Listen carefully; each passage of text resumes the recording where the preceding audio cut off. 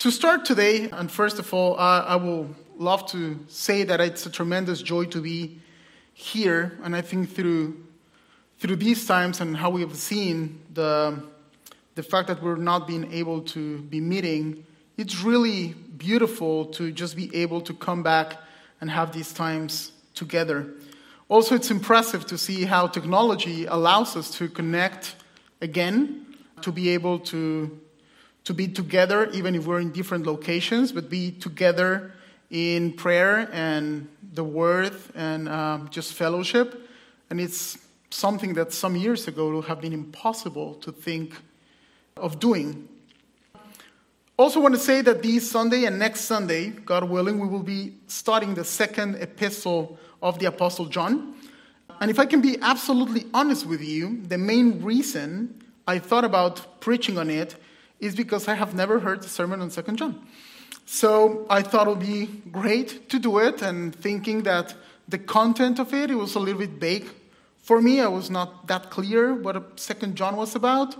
And it was because I haven't read it in so long time that I cannot remember what was exactly the main topic or the main theme of it.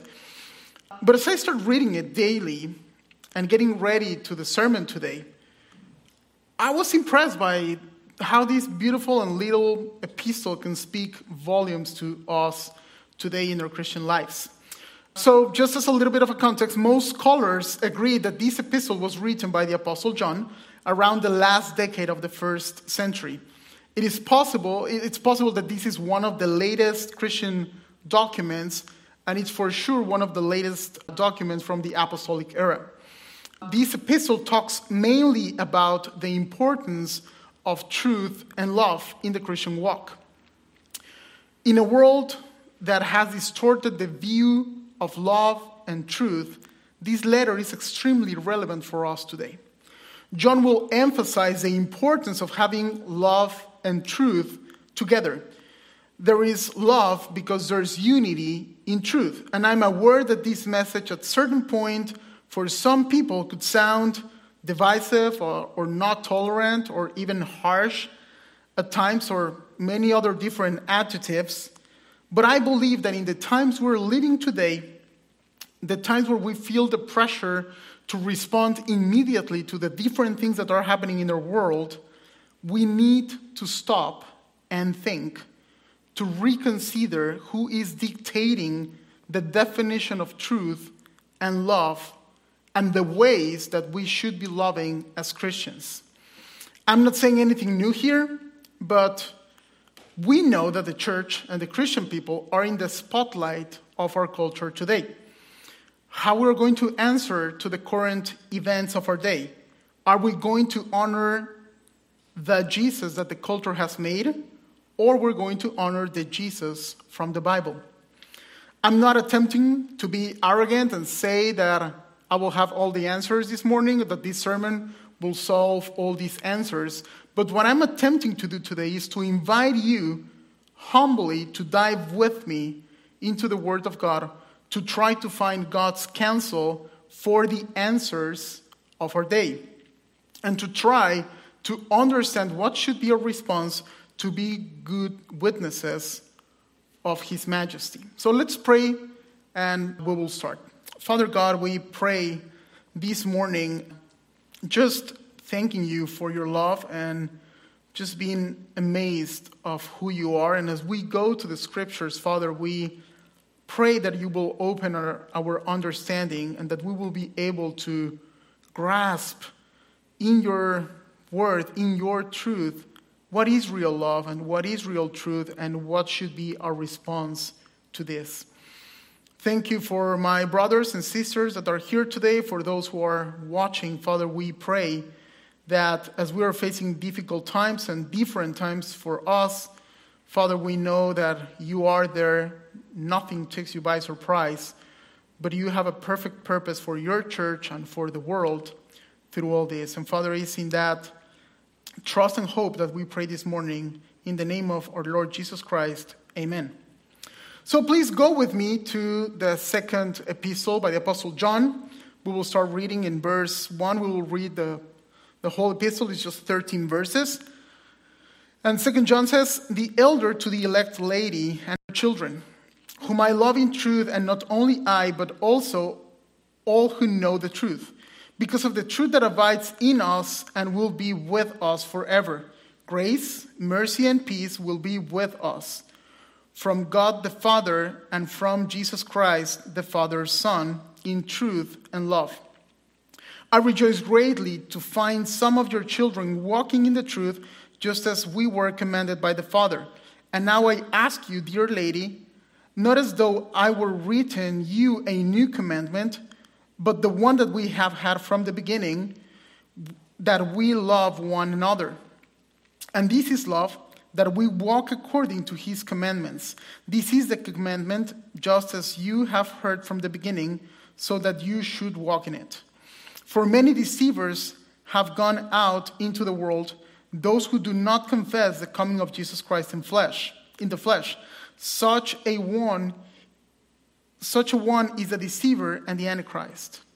Watch yourself, so that you may not lose what we have worked for, but may win a full reward.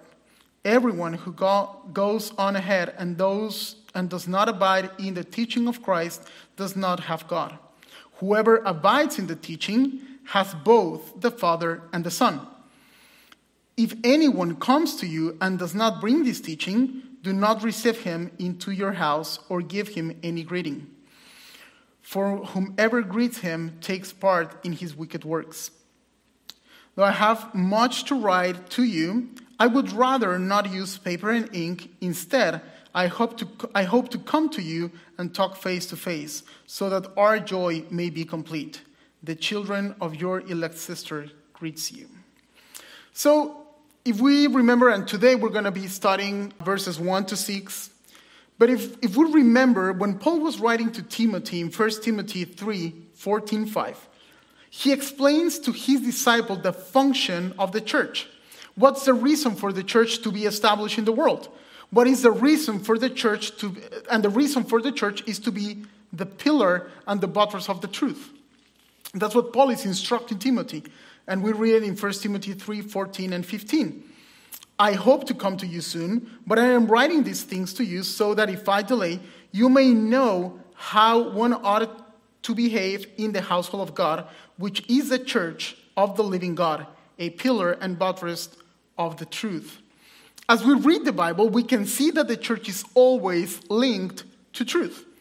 The church and the truth have a deep relationship, and there's no possible way to understand the church without truth. But which truth? And that is a fair question in our day. Because we all know that in the world that we live in, there's an extreme relativism. Expressions like my truth or your truth or their truth is so common to hear today. But this was not the case in most of humans' existence. Even the non-Christian thinkers, the philosophers, were looking for the truth with the article the and capital T, truth. But today, we are experiencing the result of an inherited postmodern world that we receive and that as a society we continue to encourage. A lot of Christian churches, or so-called Christian churches, face the challenging to offering people what they want or treating them as customers instead of church members. So many churches, many leaders, many Christian songwriters, many Christian artists have decided to change the message of the Bible for a message that is less offensive to the current susceptibility. Changing the message is so contrary to the biblical spirit, because we are messengers of a message that has been written by a God that does not change. God transcends culture, time, society. The message of the Bible does not have to adapt to the culture, but it's the culture that desperately needs to adopt and submit to the message of the Bible. So this morning, we're going to talk about truth, but we're also going to talk about love, but true love, or love that is based and sustained by truth. Truth and love, and we know this, are the twin rails in which Christianity runs. Christian life holds in one hand truth and in the other one love. It's impossible to understand Christianity without these two. But as truth has been challenged by relativism, love has been challenged as well. Love is probably one of the most misunderstood concepts of Christianity in our day. The definition of love goes from a mere sentimental relative concept to a self-defined concept of what feels good to each individual. Sadly, love and another beautiful concept like Christian unity or Christian fellowship have today a corrupt meaning. In the name of love and Christian unity, almost every theological or doctrinal statement has a mistake or has allowed a false teaching. For the sake of unity and for the fear of not being called unloving, many have allowed false teaching or mispractice to enter the church. So John is urged to write this epistle to protect believers from false teaching. John is reacting to the fact that several false teachers were falsely instructing the church, and John is warning the believers about these things. And he's also giving some practical and applicable advice to the Christians of the first century, and this advice helps us today. As we all know, hospitality was a common practice among Christians at this time and should be a Christian distinctive according to the scriptures for Christians today. In that time, there was a large number of itinerant teachers like Paul himself that will not go and stay in the Holiday Inn or in the Motel 6 near to town, but they will stay in the houses of the believers. So John is instructing the believers about this practice and how to do it correctly. So in all of this, we're going to be studying 4 reasons of the preeminence of truth and love.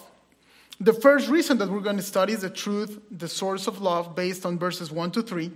The second one will be truth, the way to walk, based on verses 4 to 6. The third one will be truth, the main distinctive, based on verses 7 to 11.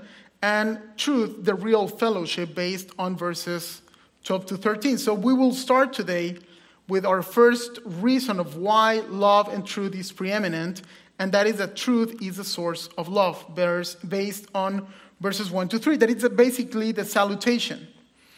The epistle opens with this salutation that it's quite uncommon for the New Testament epistles, and there is a number of explanations that several scholars give to this. John identifies himself as the elders, and some scholars believe that they were writing in the time of the persecution, so to openly express their identity was a little bit dangerous.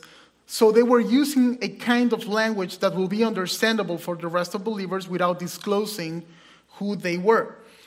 Now, John is using the word elder not just as someone with age, but also showing that he has a pastoral position or a reputation among believers. Now, also, the dedication of this salutation and the recipient of the letter is identified as the elect lady. We cannot say with absolute certainty if this letter was written to a particular woman and her family, or it was written to a church and its members. If we read the salutation on a literal way, we will say, well, this was written for a certain lady, her family that John knows, as well as he knows the sister of this lady. But in the other hand, it could be written to a church and its members, though it's not an unusual salutation, because we have some examples of these designations of talking to the church as a woman in 1 Peter 5:13. That refers to the church that was in Babylon as she that is chosen. Now, the use of children to refer to other believers is more common in John's language, and we can see that in his first epistle. Now, the salutation makes a clear emphasis on love and truth. Love is used 2 times in the salutation, one as a verb and the other one as a noun, while truth is used 4 times. Now, beyond the technicality of the use of the words, it helps to identify the use of certain words that play an important role, because in 2 John, there is only 245 Greek words. So when you're using so little words, if you're repeating certain words, you can agree with me that the author is pursuing something with this emphasis or this repetition of a word. John will go ahead to explain a really important theme in this letter. Love comes from truth. John says there that he loves his people, fellow believers, regardless if we are referring here of a community of faith or a specific family. John says that he loves them in truth. Now, some people could argue, well, he's saying that he truly loves them. Well, if we continue reading in the passage, it says that not only him, but also all who know the truth. So the apostle is making a point here concerning truth and love. There is no denial that we are called as Christians to love people, to love our enemies. But for those who call themselves Christians, the factor that blends love is truth. Our God is a God that decided to reveal himself to humanity through his word. He decided to display his glory and majesty through the word. The written word, the Bible, and the living word, his son. This love that John is expressing is rooted on the truth of the gospel. This community of believers found the source of their brotherhood love in the word, in the truth. And how different this sounds to the popular teaching of compromising truth for the sake of unity. But in this passage, John is clearly making a point of what is the motivation of love, and that is truth. John will go on in verse 2 to explain why truth is so important. The shared commitment to the gospel, according to John, produces love. If we connect what God is saying here through the Holy Spirit, through John, we can draw a line to connect certain dots. The Lord Jesus Christ is not just true, but he himself is the truth. And we know this because of Jesus' declaration in John 14, verse 6, that it's a so well-known passage. And Jesus said to him, I am the way and the truth and the life. No one comes to the Father except through me. And I can tell you guys, I memorized this in Spanish. Memorizing in English has been really hard for me. But even this one, I know by heart now. It's so a well-known verse that speaks of who Christ is, Christ's identity as truth.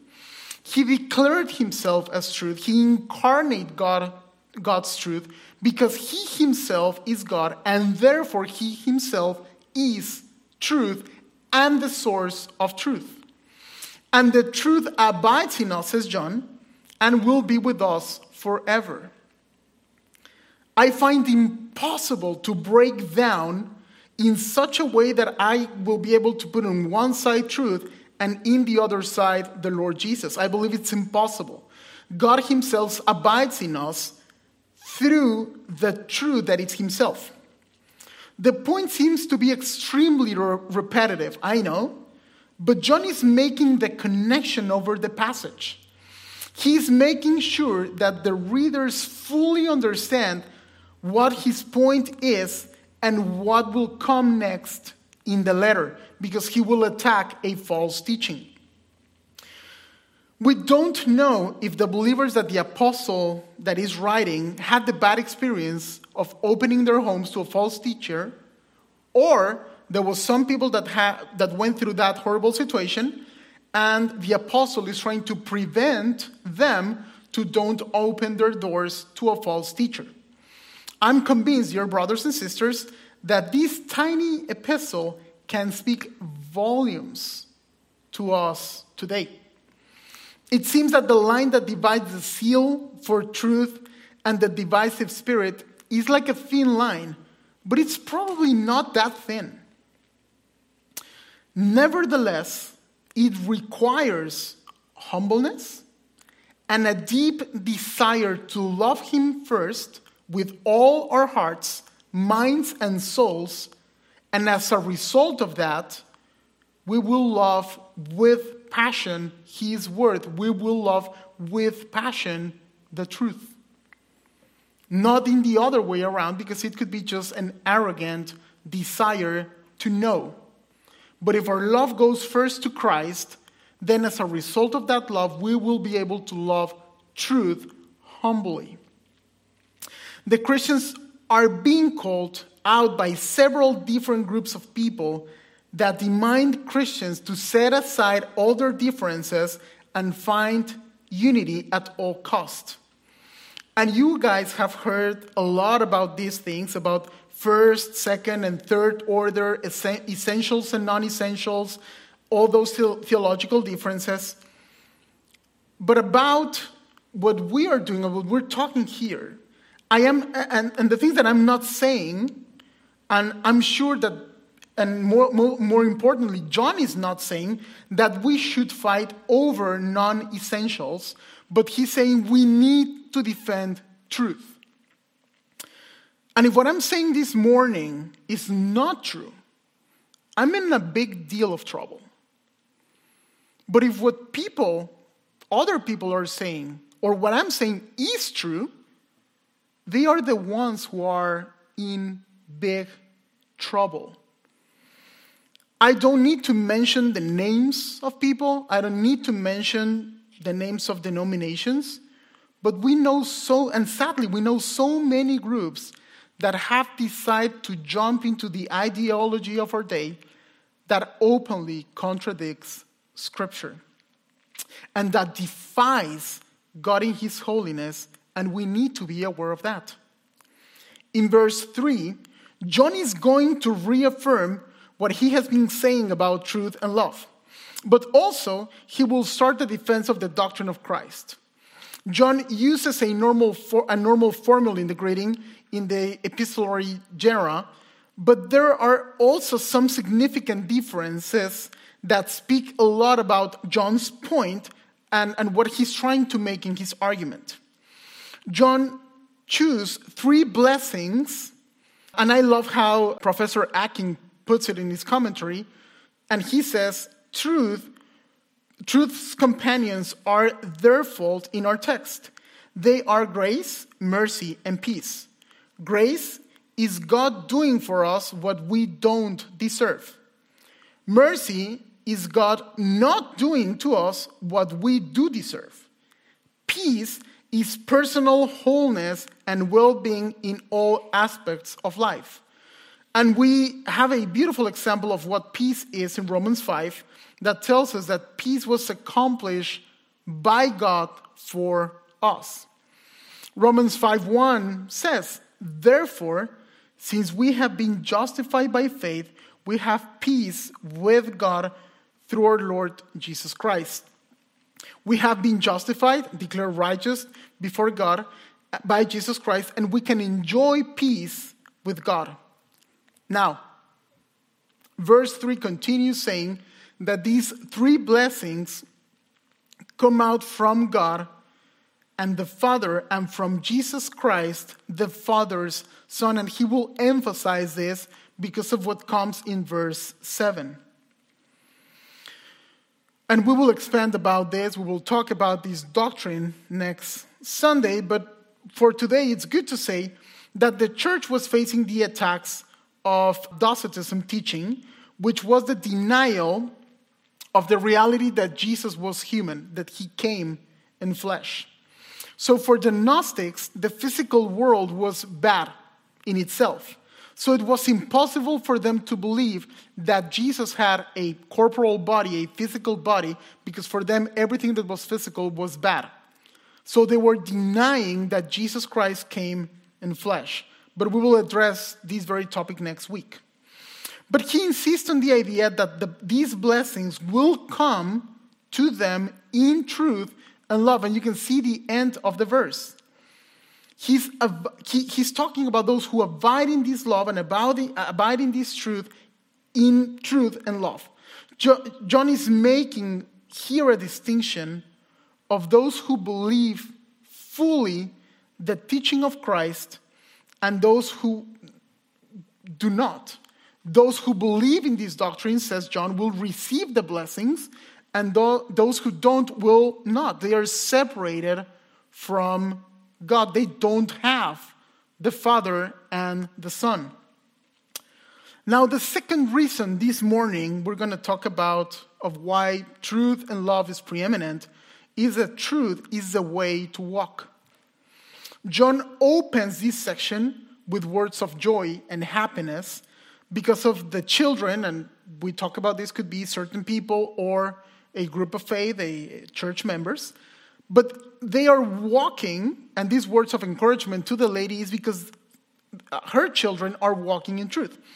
We understand that to walk in the truth, it expresses or shows the fact that someone is living in accordance to the truth and to the commandments. For those of you who are parents, or those who are church leaders here, or just as normal individuals, we find so much joy when someone recognizes that our children are well-behaved and are walking in the truth. For pastors or church leaders, it's so encouraging to hear that your flock is walking in the truth. And for us as Christians, it's really exciting when we hear that someone says that they recognize that we are walking in truth. So that's the way that John will open this salutation and this interaction with the lady. And as I was thinking about preaching this Sunday, I was debating whether to preach on 2 John for the reason that I just told you, or about prayer. Now, my main motivation on preaching about prayer was because it's so personal, and because I don't know anyone who thinks that their prayer life could not be better, or could not be deeper, or could not be more often, or constant, or intentional. So we know that we are constantly falling short, or we feel we're constantly falling short, and that we can always do better. So if we think of that, it's really exciting that John is recognizing a group of fellow believers saying, you guys are living in accordance to the truth. Now, the text doesn't give us more information about what the author is referring specifically. We don't know if he's referring that they are resisting false teachers, or that they have been hospitable, or that they are loving each other, or probably the three of them, or some other part of truth. We don't know what John is referring to. But what we can see here is that John recognizes that this group of believers are living in accordance to God's commands. Now, verse 5 and 6, John is going to explain what this command is about.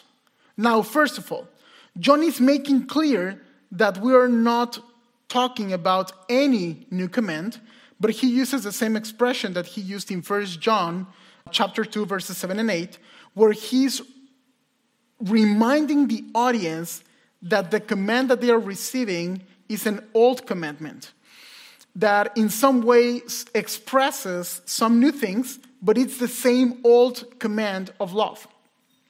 This command was given as a new commandment by the Lord Jesus Christ in John 13, verses 34 and 35. So the Lord Jesus said in John 13, verses 34 and 35, a new commandment I give to you, that you love one another just as I have loved you. You also are to love one another. By this, all people will know that you are my disciples if you have love for one another. So verse 35 in the Gospel of John reminds us that the main way people will know we are disciples of Christ is if we love each other among fellow believers. And verse 34 says in the same Gospel of John, he will set the standard in the same way that Jesus loved us. That's the standard. That same way we ought to love others. So, dear brothers and sisters, it's worthy and it's important that we're talking about these today, where love and truth are so challenged and so defined by anyone. It's not just about love as a sentiment that depends on each person, but it's about love based on the immutable truth of an immutable God.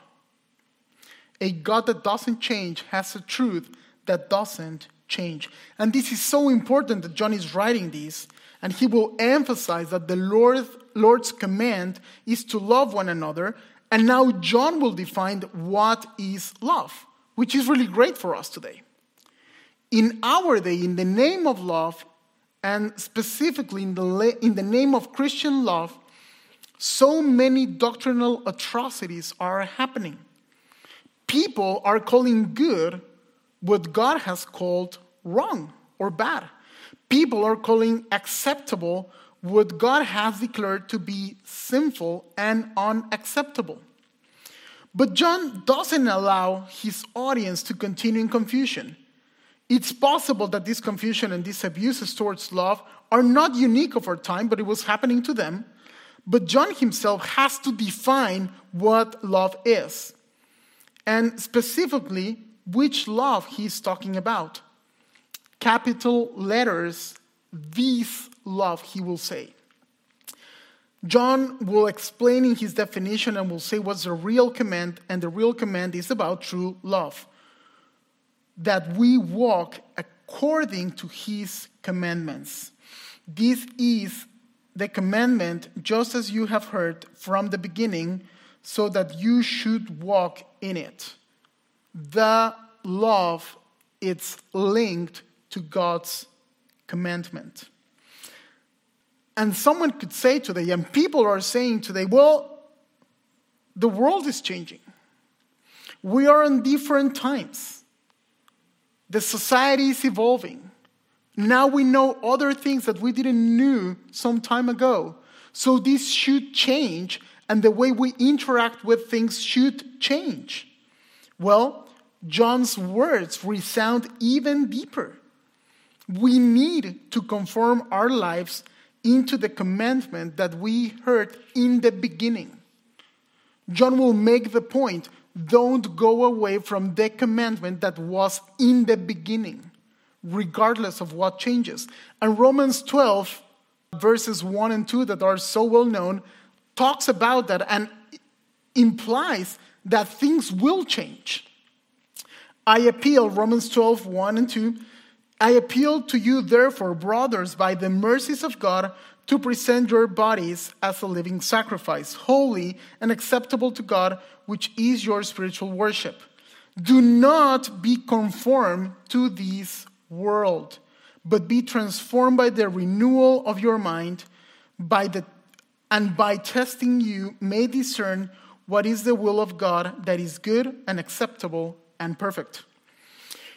We are called to be a living sacrifice. We cannot conform ourselves to this world, but we need to experience the renewal and the transformational power of God's truth. And God's will, by definition, is good, acceptable, and perfect.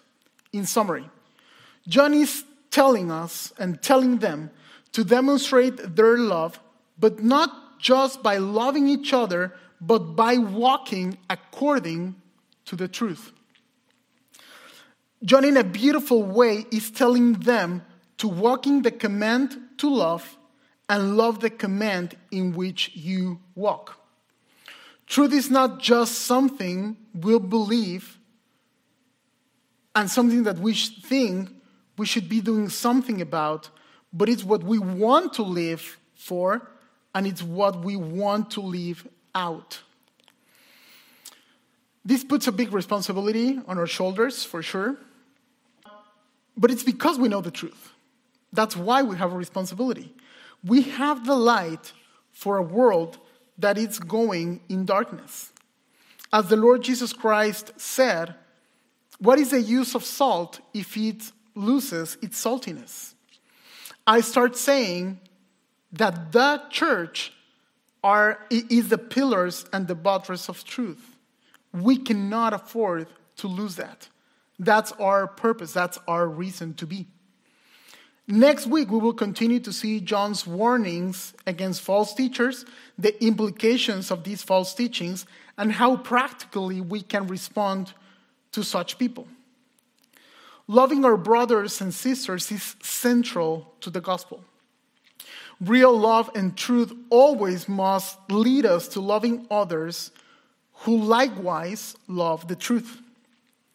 Our love for the truth of the gospel must lead us to rejoice when we see others living out and obeying the gospel.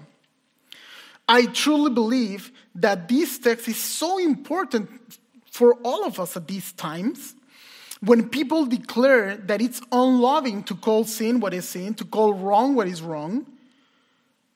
And we're not talking here about we Christians having a moral superiority, but a love for the truth of God's word. The fact that we are children of grace, that we are called to love, does not negate the necessity to be obedient to the truth that comes out from God's word. God is sovereign. Jesus is king. And he holds the right to tell his creatures how to live.